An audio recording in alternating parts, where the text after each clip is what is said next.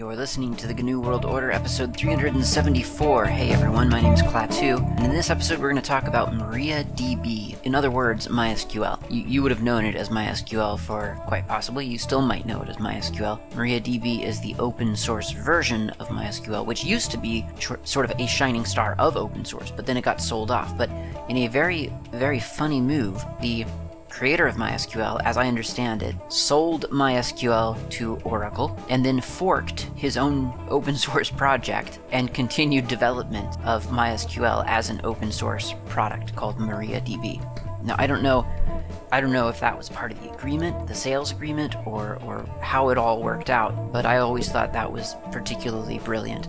And again, I'm not privy to the finer details of that business deal, so it may not be as cheeky as it sounds, but it always came across as quite clever to me. MariaDB is probably installed on your computer already if you're running Slackware, and otherwise you can install it from your software repository. And honestly, if you don't have MariaDB available to you for whatever reason, then MySQL will do just fine for the purposes of this discussion, because MariaDB and MySQL are currently and have been, and as far as anyone can tell, will continue to be completely interchangeable. Let's start off discussing some of the things that used to confuse me when I was first discovering professional level databases. The very, very first thing that you need to know, MariaDB, MySQL, these are not graphical applications. They are applications that run in a terminal. They run largely through commands that you type out and send to the application. That's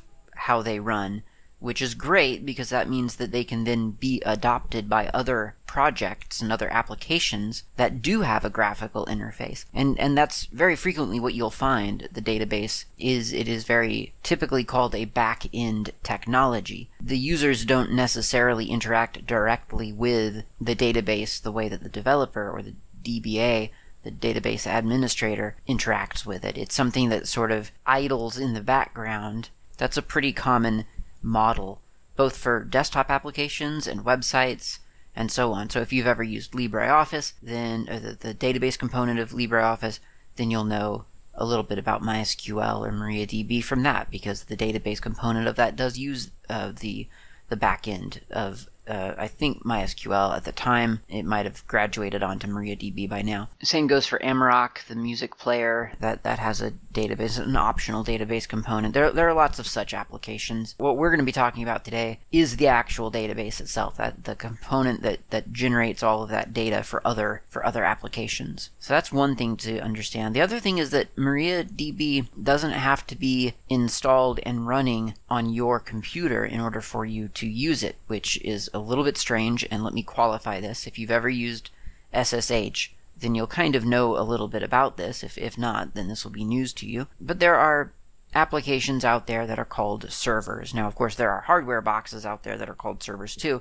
They're metal, they're big and heavy, and they fit into racks, and they go onto the internet, and they are the internet, and people log in, go to websites, whatever. Those are servers. There's also applications that are called servers, and they're applications that run usually on a physical server as well, but they can run on a desktop, and they're just running code, they're running processes, and when people make a call to that server, then it is listening, comes to life, and realizes that it needs to do something for a client. That would be you. So anytime you make a call to a server out there on the internet, for instance, you're requesting for a task to be completed by some server that happens to be listening for requests all day, all night. That's all it does. A very common one is HTTPD, the HTTP daemon. You launch a web browser, you go to a site, you've just made a call to a server running on a server that's listening for requests. And if you request, I don't know, the page, the default page of a website, index.html usually, then it hears that request and it sends you that information. It sends all that data to your browser and it shows it to you on your screen. You can have the MariaDB server running on a computer anywhere, in your house or on the internet, wherever this thing may be located, Raspberry Pi, whatever, and then you can log into it from your desktop or your laptop, whatever, remotely. So you're sitting at one computer talking to another one. Now, today I'm not going to bother with that because I can't be bothered to install it on some remote device. But I could do that, and MariaDB is happy to work that way. Now, in order to access it, you do need a MariaDB client. So when I said it doesn't have to be installed on your local computer, that was a little bit misleading. I mean, you do have to have some component of MariaDB installed on your computer, but you don't have to be running a MariaDB server on your machine. It can be running on a remote machine, and then you log into it from afar. Those are two things that kind of threw me for a loop, and I guess it's probably enough background information to start with, I think. Let's look at a couple of MariaDB commands. So first of all, we need to start a MariaDB server, like I said. If you don't have a MariaDB instance running, then you have no database to talk to. So you do need one running. Now, the setup steps for this are that they can change depending on the setup of your system or the needs of your installation. I'm just going to kind of do the obvious default that Slackware uses. So the first thing to do would be I'm trying to debate whether to say that the first thing would be to make sure that you have a clean sort of environment. And I think I will assume that you have no environment to worry about. So I think the first thing to do, therefore, would be to start the database running, the little server. Now, if you're not on Slackware, it's probably worth mentioning MySQL or MariaDB generally are distributed by packagers as two pieces. One is the client and one is the server. Now, in real life, MariaDB itself, it just thinks of itself as one thing.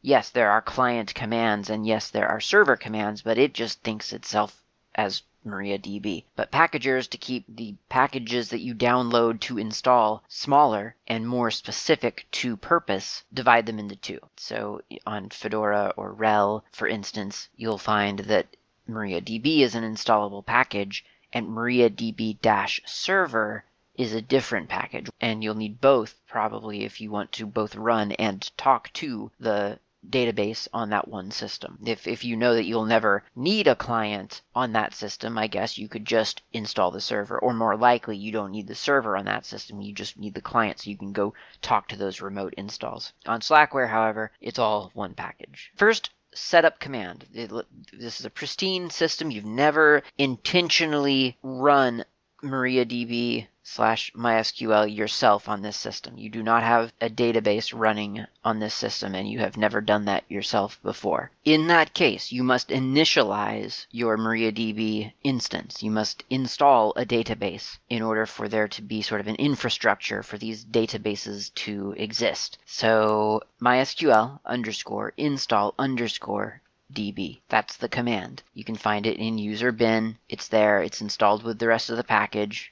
That's your first run. That's your first setup command. In addition to that, you need to tell, as you set this up, you need to tell MariaDB what identity to expect to have interacting with it. That was a really poorly constructed sentence, but you need to tell it who to expect to come round to do the administration. And again, that could be different depending on who set up your system and who created users and groups and all those other sort of low-level things. And if you don't know off the top of your head, you could do, let's say, a less, just to be safe, of etc/etc/group.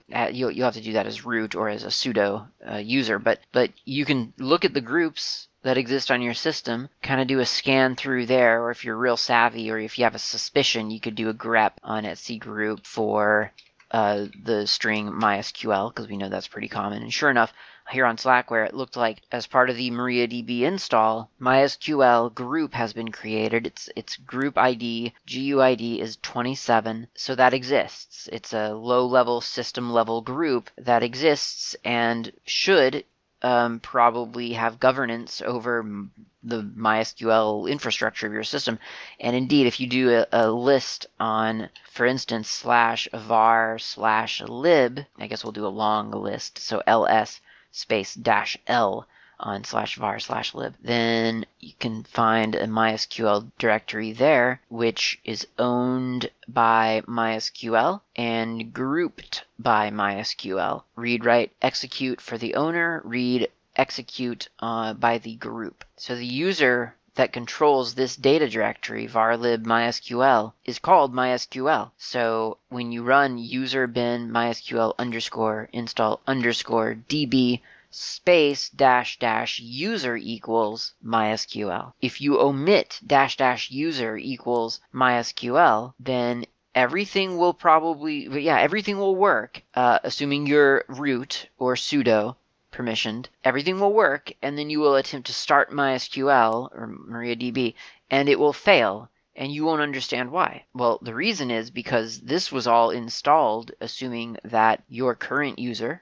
which under the circumstances for success it would have to have been root, it's expecting root to come round and administrate things. And you are, and it is unable, therefore, to execute certain things as, for instance, MySQL user, because everything was set up for root only. So user bin mysql install db dash dash user equals mysql. You run that, it does some setup steps, it creates a database, creates some infrastructure. Next thing you know, you've got a nice little success message telling you some of the next steps that you should take. It probably tells you how to start the database running. Again, you need that server running so that you can talk to something, right? So whatever it tells you is probably wrong for Slackware, because Slackware has its own little startup script that was written probably, I imagine, by Pat or David Cantrell. I'm not sure which. Patrick MySQLD.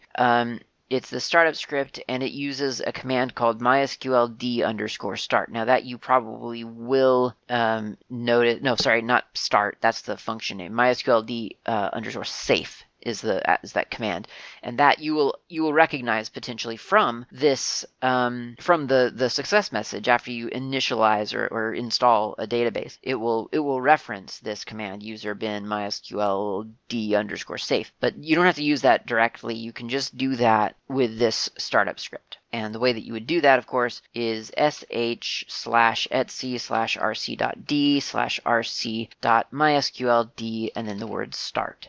That'll give you some information about where the logging is being kept, which is varlib mysql and then your hostname.err, and it'll tell you where the PID file exists, which I think is in roughly the same place. I don't know, it's just kind of telling me that it already exists because I've already started my database. Now, if you want your database to start upon boot, which would be a pretty common use case for a lot of people running a database server, like that, if that box exists to run MySQL or MariaDB, then if it reboots, if the power goes out or if there's an update that for some reason needed you to reboot, then you would not want to have to remember to wait around for the reboot to finish, and then for you to log in, and then for you to start the database manually, and then also the other thing that you didn't start, and the other thing, you don't want to do that. You set it up to start at boot time. So the way that you would do that, as always on Slackware, is you would, since there's already a startup script, if there wasn't one, you could write one, but there's one. So you can use chmod a+x/etc/rc.drc.mysqld, which gives, of course, executable permissions to all, that is the user, the group, and others for that script. Or you could just give it to user and group. It's up to you. I do all, but you can make your own informed decision about that, I'm sure. Okay, so now the database is running because we started it with this script, and we can test that. We can verify that with mysql admin. That's the command. It's user bin mysql admin before we do that, we should set the password for the root user of the database, which is what the database itself has told us to do. So it says to run mysql admin -u root space password space, and then in quotes your new password. So doing that, it would be, and you can do this as a normal user as well. You don't have to be root for this. User bin mysql admin -u root password quote my password 123. Don't actually use that password, but that's literally what I'm doing because this is just a demo, and I'm going to blow all of this away after I'm done. And that sets that password with success. And now we can verify well, first of all, that would have failed if there had been no database. So we've technically just verified that this thing is running. But otherwise, you could verify that your database instance is running with mysql admin -u root. That's -u is for user. Root is the mysql user that we're going to be operating as. -p for yes, prompt me for a password, and then the word ping, ping. We're just pinging the database. So it prompts for the password. Now this isn't your sudo password, this isn't your root password, this is the password to the database that you're pinging. So that was my password 123, and it says mysqld is alive. So it's running. That's great. That's good news. Okay, so now we can do stuff with this database. And there are a couple of different ways to interact with MySQL. You can use an interactive session, kind of like if you've ever used Python, you just type in Python at the terminal and suddenly you're in a Python shell. It looks exactly like your terminal shell, except the prompt is a little bit different. It's got 3 chevrons instead of a $sign. So it's this interactive mode where you're kind of trapped in this separate sort of command line within your terminal, and so you can execute these specific MySQL commands. You can also do the same thing by prefacing everything with mysql admin, or, and this is a little bit more advanced, I guess, not that much more actually. I mean, it kind of depends on your knowledge, I guess, but if you have just even the remotest familiarity with a programming language, anything from Python to Java to whatever, you could interact with MySQL through that programming language. And in order for that, I mean, there are ways to do that just sort of full stop, because if you can drop to a shell through that programming language, then you can just execute whatever you want. But there are nicer ways. By nicer, I mean more convenient for you. There are nicer ways to interact with MySQL through a programming language, because there are connectors. There are libraries out there that bridge the gap between your programming language and MySQL. So you can, let's say you're doing Python, you could import the MySQL module or whatever it would be called, and then you can issue commands that talk to MySQL just within your Python code. And there are easy variables that you can create and functions that you can call that can do some fairly advanced processes within MySQL through a very friendly programming language interface. And sometimes that's kind of nice. But it's also kind of nice to just talk directly to the database sometimes, because a lot of times the more levels of abstraction you layer over something, the less it makes sense, because it just becomes so magical. And so let's take a look, instead of trying to get to MySQL through some kind of programming language that would ostensibly make it easy for advanced functions, let's just do some really basic functions instead. Because ultimately all the advanced functions are just combinations of the basic commands, as you might expect. Okay, so the first thing that you probably would want is a database. Now, we already have a database because we did that mysql_install_db, and so we should be able to kind of connect to something. It might not be much, but we should be able to get somewhere with this. So the command to enter this interactive mariadb environment is mysql space -u root -p. So once again, we're connecting to MySQL as the root user of MySQL, and then we're telling it to prompt us for the password. That's what it does. It tells us to enter the password. So my password 123, and now it says, welcome to the MariaDB monitor. Commands end with a semicolon or a \G. Your MariaDB connection ID is 9. That's what it says for me. Server version is such and such.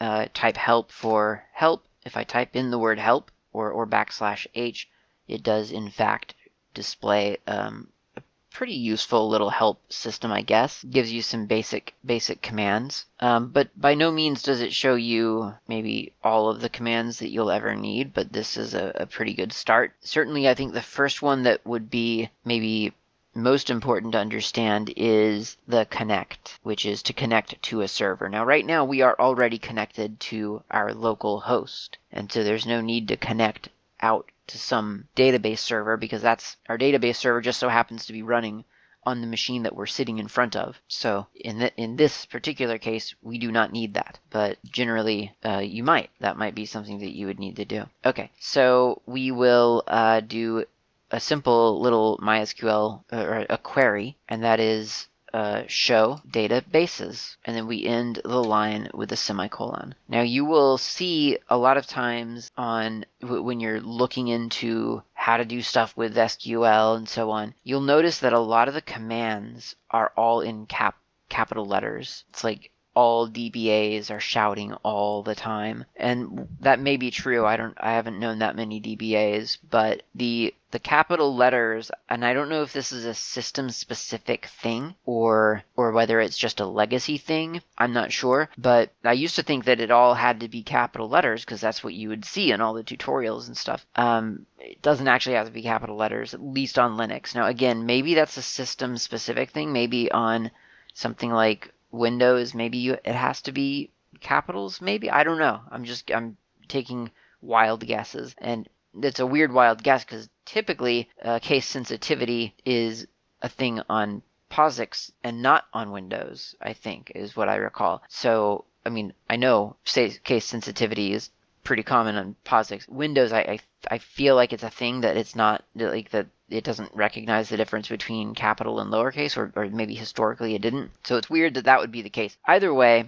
whatever the reason, you can do all capitals ending with a semicolon, or you can do lowercase.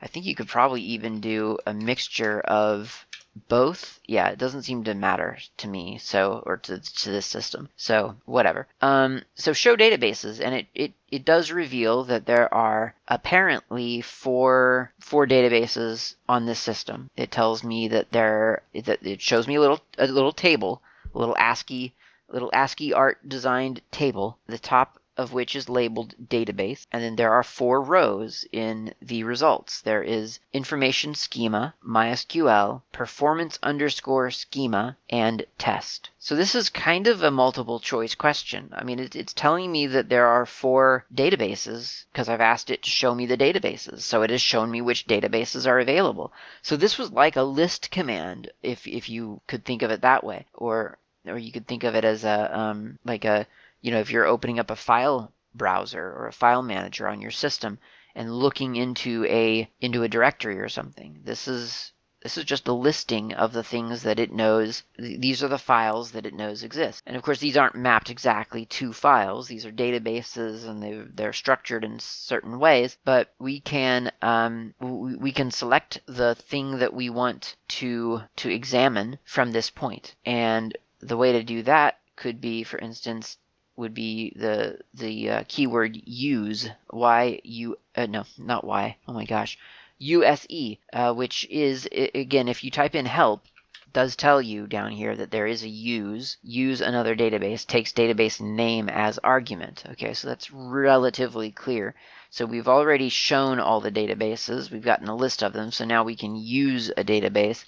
Let's use test, and I'll end the line in a semicolon, and it tells me that the database has changed. And so now I could do a command like show tables, plural.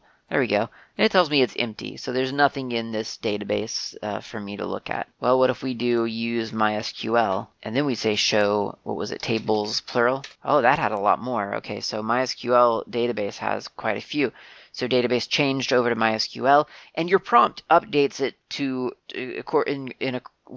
correspond with where you are. It's kind of cool. So for instance, when I first entered this environment, I got the mariadb prompt with in square brackets the word parentheses none, close parentheses, and then the greater than symbol, a chevron, whatever, to indicate that it is a prompt.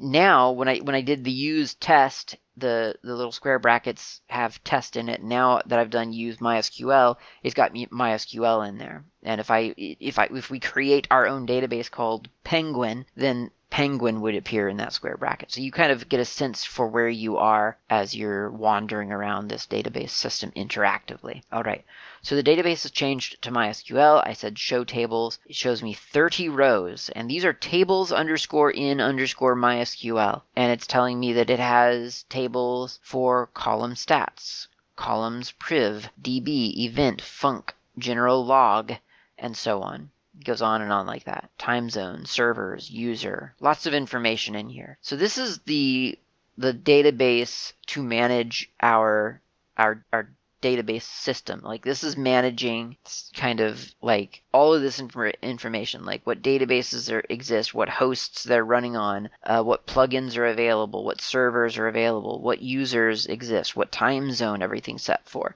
So this is kind of frankly, it's a pretty important database, and so I'm not going to mess with it, but we can a little bit. I mean, because now that we're in MySQL, we could, for instance, create a user in this database. So just like you might log on to your Linux system and decide that you want your coworker to be able to access and create users and set up a new user or whatever, you would, or even just to log in. Heck, I mean, you just want your colleague to be able to log into the system and do stuff on the server. You would create a user account for them with user add or add user or whatever script you use. That's pretty common stuff. Well, MySQL, it's actually really similar. Like, you've got this database sort of system running, and right now it knows of exactly one user. That user's name, as we both know, is root, and the password for that user right now, because I set it to this horrible password, is mypassword123, which obviously you would never use. But I'm using it because this is a demonstration, and I want it to be super obvious as to what the process is. So right now there's a root user. We're it. We're authenticated, and we can create new users so that we're not always just hanging around as root. So to do that, it's a completely different set of commands, and I'm trying to think. Yeah, I don't really see that listed in the MySQL help by default, and I don't know exactly what that means in a way.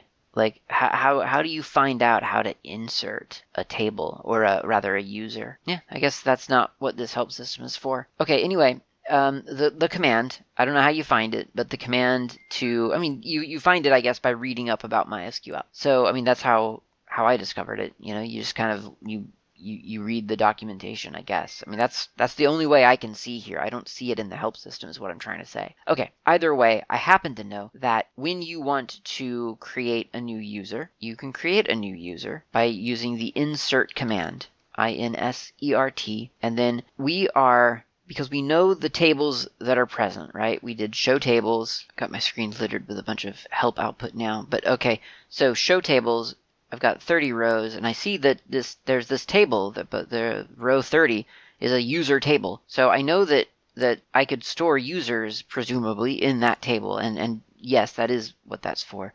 Now, so I guess I'll do it one way. I'll do this way first, and then I'll show you a different way to do it. This is kind of the more direct way. This is not, I wouldn't say, completely the typical way to do this, but this is exactly what's happening. This is the database operation. So insert, into, and then user. So in this case, just to almost differentiate really between the commands versus the entities, which maybe that's why they do it this way. But insert and into are going to be all capitals. I mean, again, they don't actually have to be, but it does help differentiate. And then user, because the row lists user in all lowercase, I'm going to just type in lowercase. So that's insert into, and then lowercase user. And then we'll do a parentheses, user, comma, host, comma, I guess we'll need the password. And I'm literally, I'm writing exactly what I'm saying. So it's parentheses, user, comma, host, comma, password, comma, because I'm defining things that I'm going to set. For instance, select underscore priv, update underscore priv, insert underscore priv. Now these are all privilege levels of MySQL. If I didn't give this user, the user that we're creating in this process, select privileges, then the user would not be able to select a table or a record and look at it. That just wouldn't be something that they could do. If I didn't give them update privs, they could look, but they could never change it. And if I didn't give them insert privileges, then they could look. I don't know that they could update without... No, they could update, but they wouldn't be able to create a new thing. I think that's right. And then we'll do values all in capitals. So closing parentheses there. And then values all in capitals. And then opening new parentheses and typing each of the values for the things that I've just defined in parentheses. So values parentheses in quotes. So values parentheses quote. So the first one is user, so I'll just do user 0. Close quote, comma. Quote host, well that's localhost. Close quote, comma. Password, my password user 0. Or should it be user 0 or user 123? Nah, let's do user 0. I'm trying to be consistent, and I know I'm going to forget all of my rules. So quote my password user 0, close quote, comma, and then we've got a bunch of definitions about privilege levels. And so we're just going to use quote y, quote, comma, quote y, close quote, comma, quote y, close quote, comma. So that's yes, yes, and yes to select, update, and privilege, select, update, and insert. And then we'll close that parentheses, and I think we can end that line. No, I need to do one thing. So that password, that's a subcommand. So password all in caps, parentheses, quote, my password user 0, close quote, close parentheses, comma, and then y, each of which are in parentheses. And then we'll close the semicolon. It says that the query was okay. One row was affected. There were 4 warnings. I don't usually get warnings, so I have no idea what those would have been, but we're going to just blissfully gloss over that. We've just inserted a user into the user table. Now, if you want to see what values exist in the user table in the database MySQL, then you are querying the database. And the query that you want to make is called a select. So when you want to see a value in a table, you are generally selecting those the rows of those of the tables, the rows and the values contained within a table. So for instance, we could say select user, comma, select priv, update priv. Actually, you know what? Let's do insert priv and then update priv. That's more or less like RWX, so that feels a little bit more familiar. Okay, so we want to select those values, the user and some of the privileges, but where do those values exist? Well, they exist in the table called user. So from, all capitals, FROM, because that's part of the query, from user, that's the table within the database that we are using, right? Because we said use MySQL. So we're in the MySQL table or database, and we're looking at the user table. So from user and then semicolon.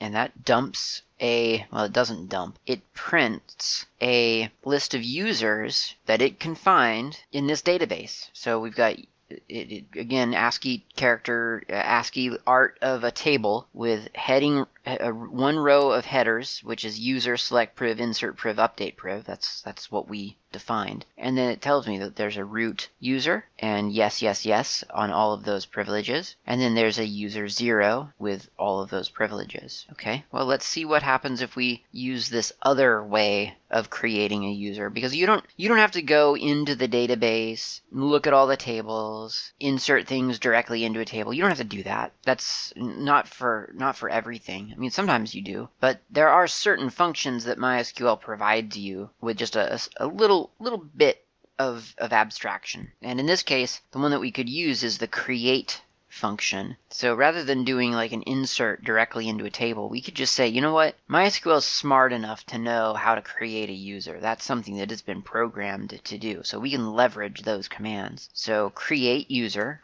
that's two words, all in capitals if we're doing the whole capital thing. And then quote user 1. This time we'll make one called user 1. Close quote, the @ symbol, and then open quote localhost, close quote. Now, if we weren't on localhost, we would define whatever server we wanted to talk to. So it could be 192.168.6.6, or it could be a host name, if that would resolve over our network, whatever. But in this case, it's localhost. And then we will further define a password by saying identified by. So that's, again, all capitals, identified space by, by, space, and then quote, and then some password. So what's the schema that I've been using? My password user1, I think, would be the correct one. And then hit return. So that's just created a new user in our database. There are other options that you can do for that user at the time of creation or later, but for right now, let's just select user again, select priv, insert priv, and update priv from user, from the table user, semicolon, and now we get a print out of our user table again. We've got root, we've got user 0, and user 1. But interestingly, user 1 does not have select privileges, does not have insert privileges, does not have update privileges. So all of those permissions that we granted user 0 have not been granted by default to user 1. Now, you can grant or revoke permissions to users using either the grant or the revoke command or keyword, whatever we're calling these. So if I do, for instance, grant select on asterisk dot asterisk, the reason I'm putting asterisk dot asterisk is because what I'm actually saying is on the date on this database on this table of this database, grant select to. So I'm doing an all-encompassing thing. Now, if you wanted to narrow that down, you could do like mysql dot, I've forgotten what other tables there are, but some table, foo. Then user 1 would be able to select rows in the foo table only, but not in the bar table. In this case, I just want to see this everywhere. So asterisk dot asterisk. Grant select on asterisk dot asterisk, and then the word to, to, and then in quote, user 1, close quote, the @ symbol, and then of course where this database exists, which is right here, localhost, so quote, localhost, close quote, semicolon. Now I'm going to just to make sure that I'm seeing this in real time, I'm going to do a flush space privileges, semicolon, and hit return. That just kind of refreshes a bunch of stuff. So select user, select priv, insert priv, update priv from user, semicolon. I get my list again, and I see that I've got root, yes, yes, yes. I got user 0, yes, yes, yes. And I got user 1, yes, no, no. So select yeah, insert no, update no. So we've made changes to our user listing, or user permissions, privileges. There are a couple of different kinds of privileges that you would want to possibly grant to a user. You'll see this a lot if you're setting up a MySQL database for a web CMS, a content management system like WordPress or Drupal or Joomla. You'll see things like create and delete and insert and select. So the list is, you got create, drop, delete, insert, select, update, grant option, and then all privileges. So if you want to just make someone all powerful, obviously you could grant all privileges to on whatever to username at host. I typically don't do that. So generally you kind of look at the thing that you're setting this database up for, and you grant the permissions that are required and no more. So you might see on your WordPress install instructions to create a MySQL database, and then to grant to create this user, WordPress user, whatever, and then to grant them like create, maybe delete, insert, select, maybe update probably. I don't know, I could look it up, but my point is they'll tell you what permissions are required, and you don't have to just give everyone privileges to do everything if you don't want to. And if it's something that's on a network, it's probably a good idea not to just grant all users all privileges, right? That would probably be a very bad idea. Okay, so that's setting up a database and creating users. Let's go have a coffee, and then we'll come back and we'll do some sort of basic database-y types of things so that we can see why databases are worth the trouble in the first place. It'll be enlightening, I'm sure. So let's go grab some coffee and then come right back.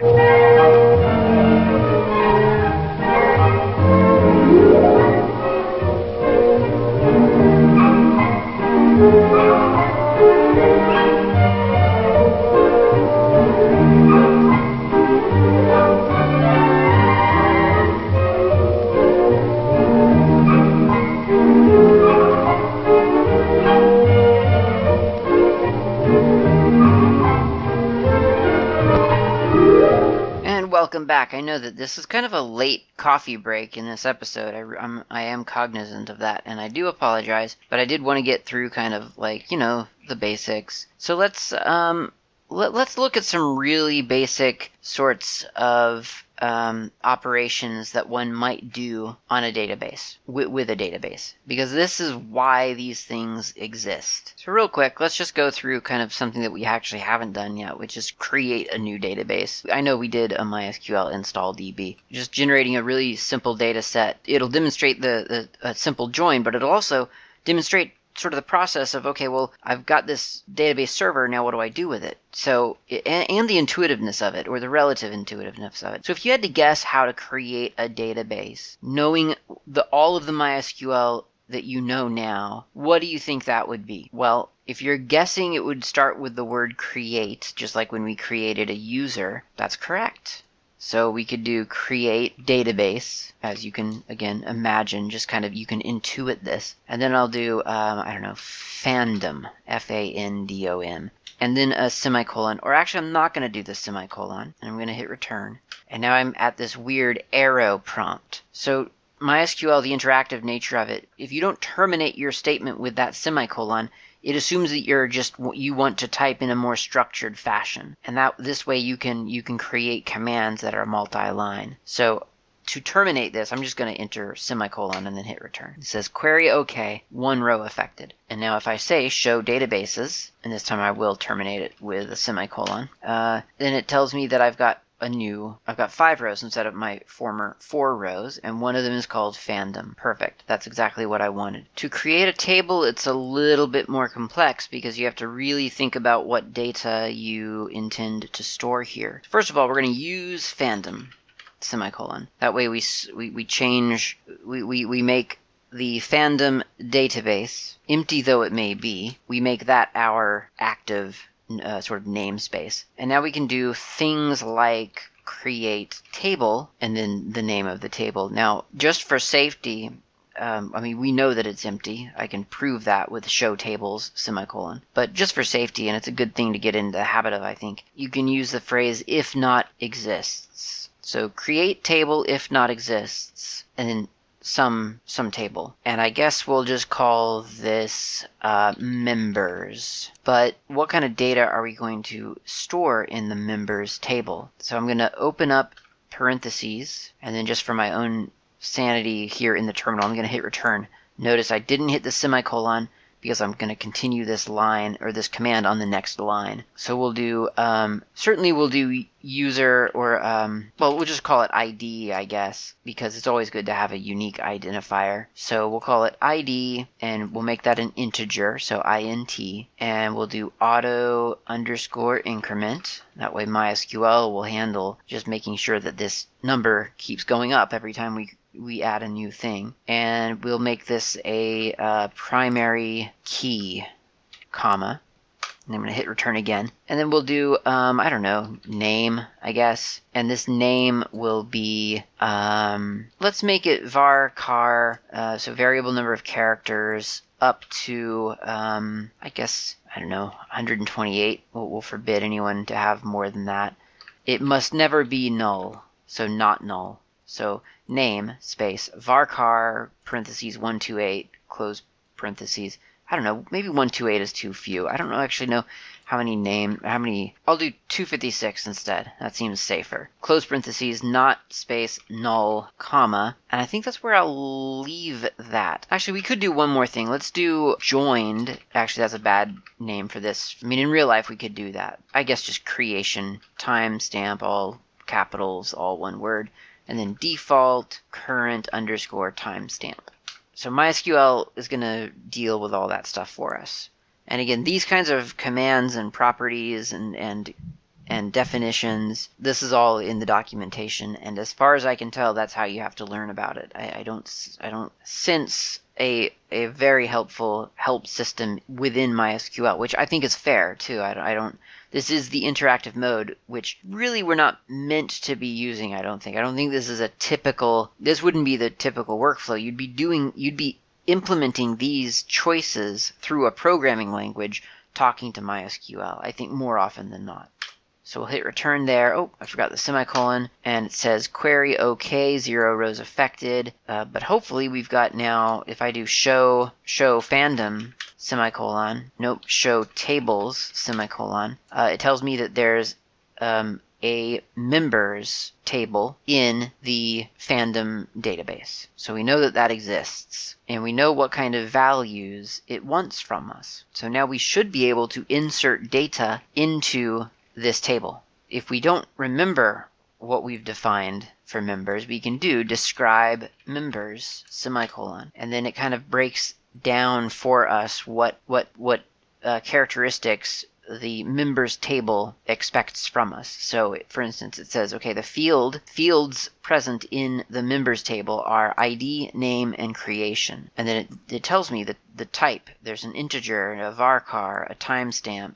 Can it be null? No, and no. Does it have a key? What's the default value for it? And so on. So that's a very useful kind of exploratory command. So now we know that the table exists and what kind of information it wants from us, so we can use the insert command that we used in that very first creation, the user creation example. So insert into, and then the table name. So in this case, it's members. And then in parentheses, we do the columns, and then we do values with the values in parentheses. You may remember this from when we did it with the users. So in this case, we're going to just do ID, name, and creation, right? No, actually, we're just going to define the name, because everything else is either auto increment or it's going to be something that MySQL takes care of for us, like the current timestamp. We don't have to set that. MySQL will do that for us. So I'm going to do insert into members, parentheses name, close parentheses, and then values, and then parentheses, quote, let's do Alice, semicolon. And it says, okay, it's done that. Okay, we'll do it again, and we'll do, we'll insert a user called Bob, and then Carol, and then David. Now we've got 4 users in our table, supposedly, and we could, of course, view that table. We know how to do that. We do a select, and we'll just select, I guess, name from members. Members, and semicolon return. And we get a listing of the names, Alice, Bob, Carol, and David. And we know also that we can do select name, ID, creation, and that orders, that gives us, that returns that information for us in that order. So name, and then ID, and then creation. Even though, natively, the way that we created it, it was ID, name, creation. We can reorder that. We can do creation, ID, and then name. So that's really basic stuff. That's not a big deal. And so now we'll do a different thing now. So we're going to make a new table now. So we'll do create table if not exists, and we'll call it distro. And once again, in parentheses, we'll say, okay, well, we need to give it an ID, an integer auto incrementing. That's something that I do because that's, I was told in the very introduction to databases that I ever had, which was at this free event that I went to. It was like a sales pitch for some kind of proprietary database. And the guy was talking about database design. It was one of the most fascinating things I'd ever heard. And that was the only formal training on databases that I've ever had. And it shows. But he told me, whoever he was, for whatever proprietary database he was trying to sell people, he told me always have a unique identifier. So there you go. That's what I've done ever since. I don't know if that's actually important or what. And then we'll do name again, varchar 256. That cannot be null. We won't do a creation date for that. So that actually might be everything that we need. An auto increment and a varchar name. Should I make that something other than a name, just to make it, let's say product id. Product, how about just product? There, okay, done. Alright, so once again, describe distro, semicolon, and it tells me that, yep, I've got an ID, which auto increments for itself, and then a product. So I'm going to do an insert now into that same table, or into that table that I just created. So insert into, not members, but into distro, not name, but product, values. I'll do Slackware, let's do Rel, Fedora, and Debian. There we go. I don't know why I did so many.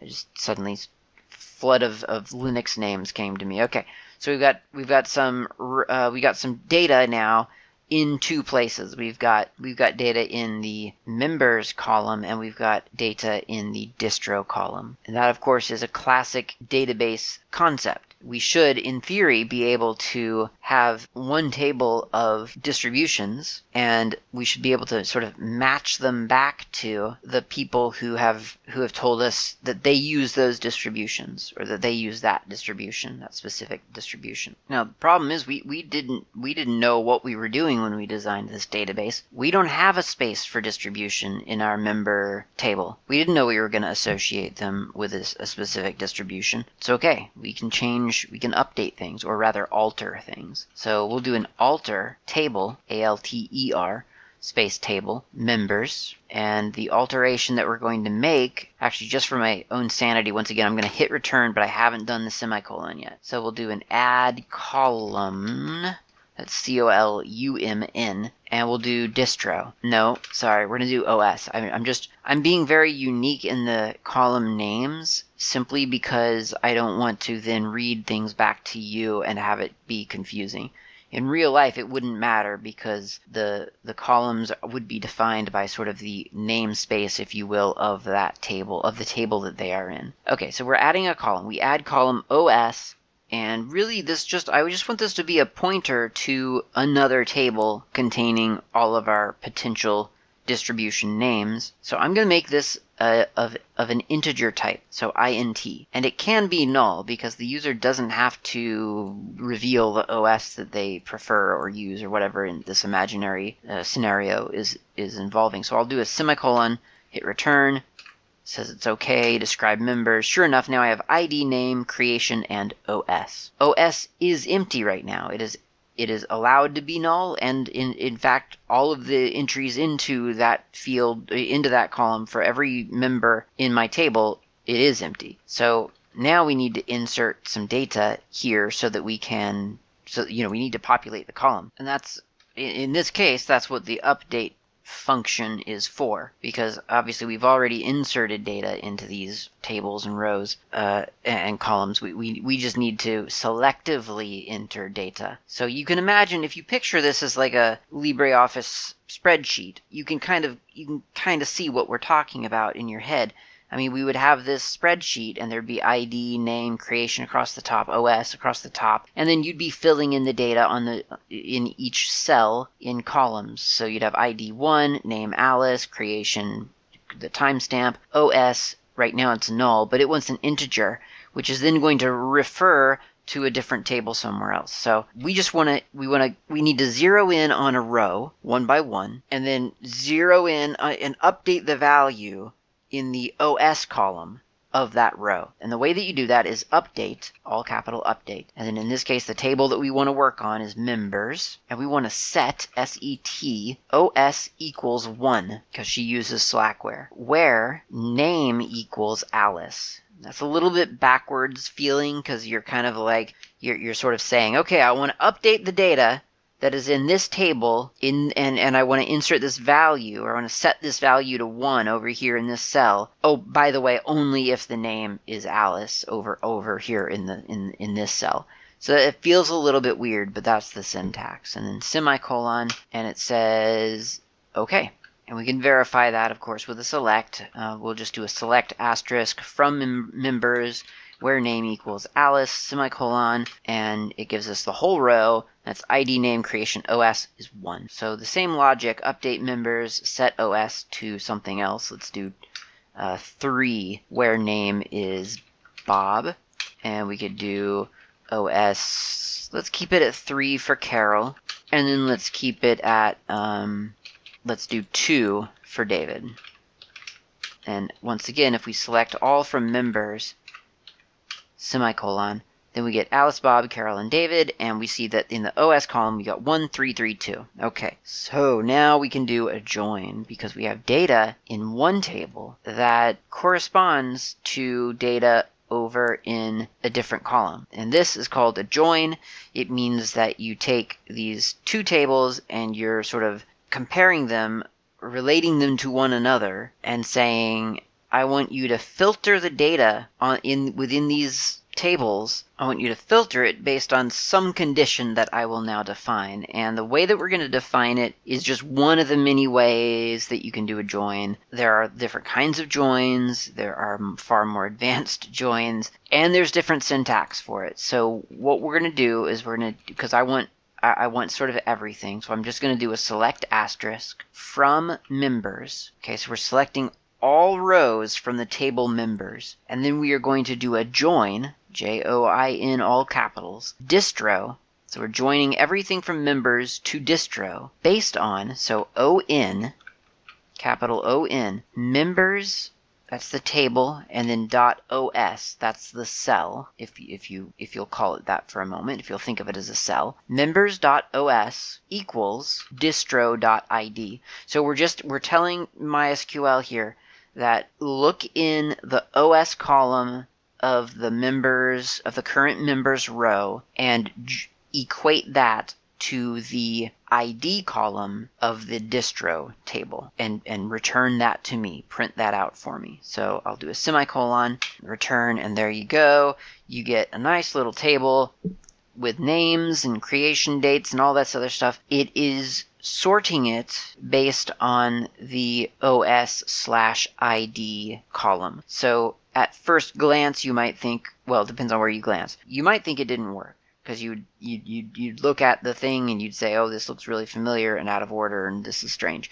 Well, it's out of order because it's sorting it by a specific thing, and that's okay. So what we have here is ID1 Alice, OS1, ID1, so now because we've joined the two tables, Slackware. That's correct. I remember setting Alice to Slackware. 4, ID4 is David, so he was way down at the bottom in all other iterations of printing this table out, but that's fine. It's been reordered according to the OS ID. So 4 is David, OS is 2, ID is 2, and he was a rel user. I remember that because a coworker of mine is named David, and no, you know what, he uses Fedora. Oh well. ID 2, name Bob, OS 3, ID 3, Fedora, and then Carol is also a Fedora user, and certainly ID 3, Carol, OS 3, ID 3, Fedora.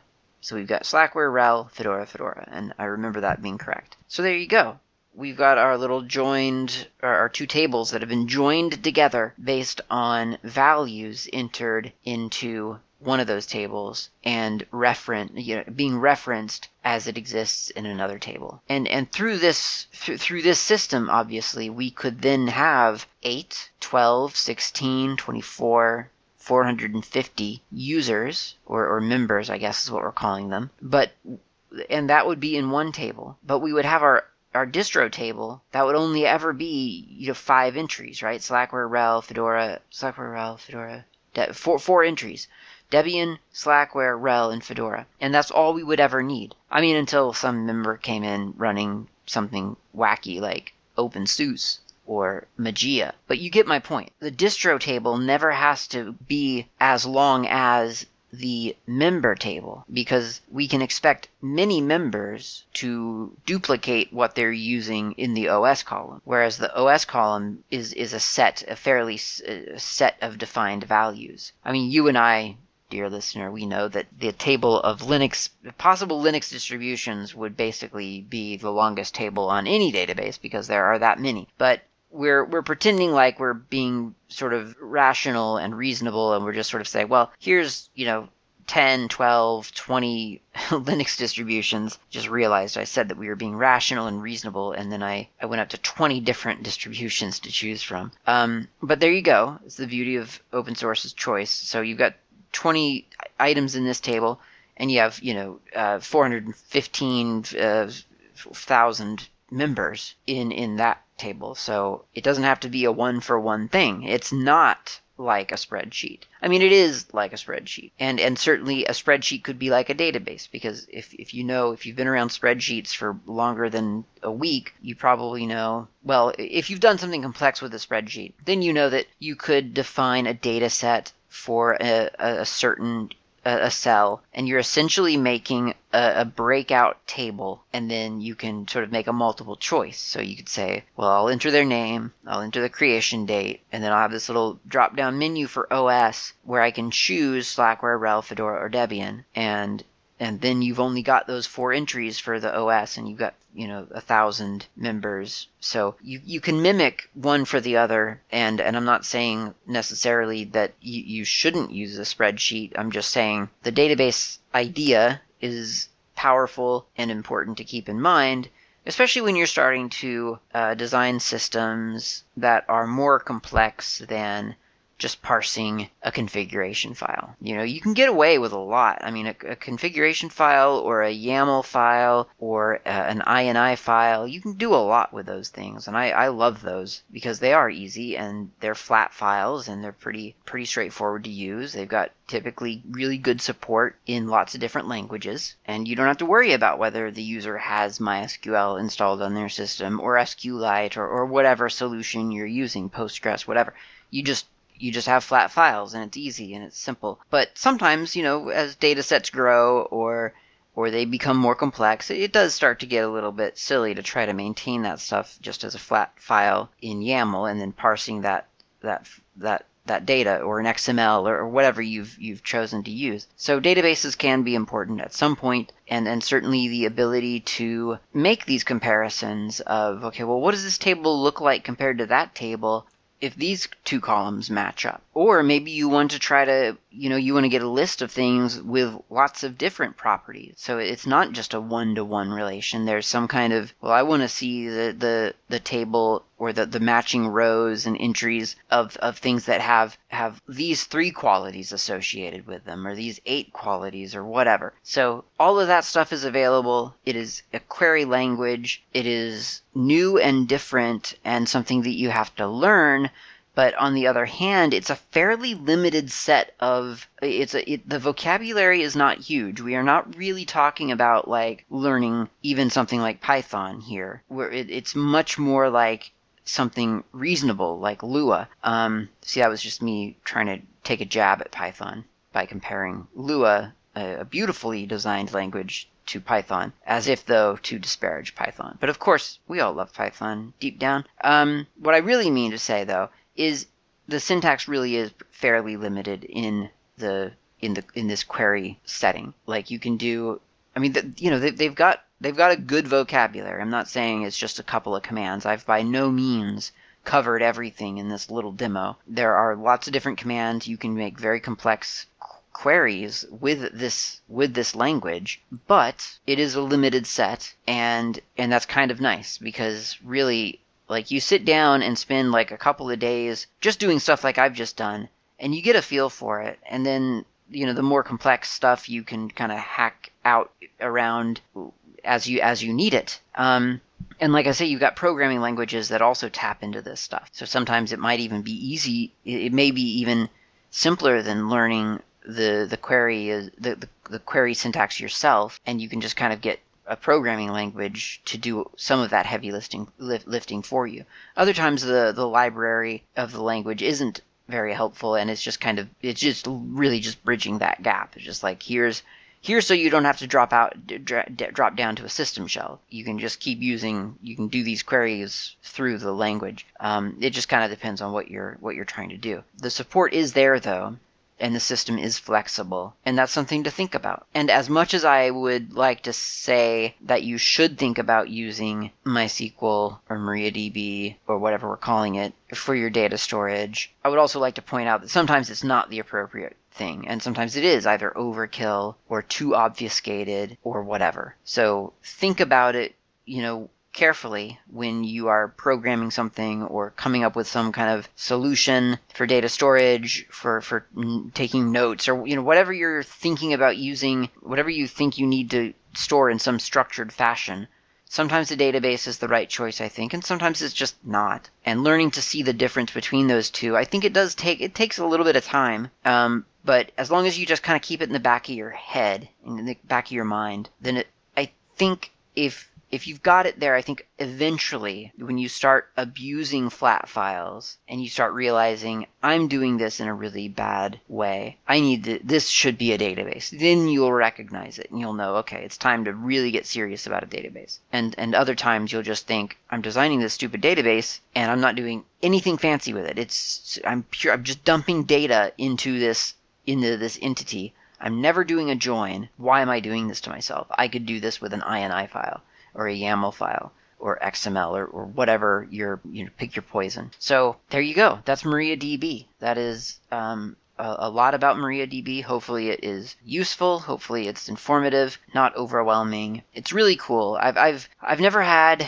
I don't use MySQL a whole lot. The most experience I have with it have been either just fun weekend projects where I do some interesting GUI to enter some information and then get tired of it and never follow up on it, or in real life, like in work life, WordPress stuff. And I used to maintain a lot of WordPress sites, and they weren't managed anywhere. I mean, like I was managing them. I was the manager. I was the admin of these sites. So doing manual MySQL setups and maintenance was something that I would do sometimes. Not often, not every day, not all day ever, but it would be something that I would do. And I have had fun with it. I've always enjoyed my time with MySQL, which is better than saying that I dread it or that I hate it or that I can't stand it, anything like that. So it is fun. It's something to check out. Something to take a look at. It ships with Slackware. Now you know about it. Now you know where to find it. You know how to use it. You know how to start it. So take a look. Try it out. You might enjoy it. Thanks for listening. I'll talk to you next time.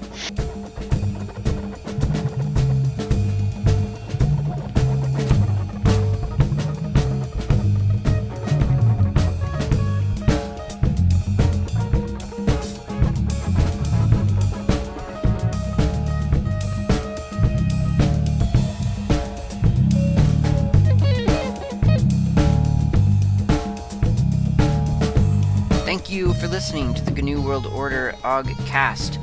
This has been Klaatu. You can reach me on IRC. I'm on the Freenode network usually in channels such as Ogcast Planet, Slacker Media, Slackware, a couple of others. My nick on IRC is not Klaatu. You can also reach me lately on Mastodon. My username there is @klaatu@mastodon.xyz.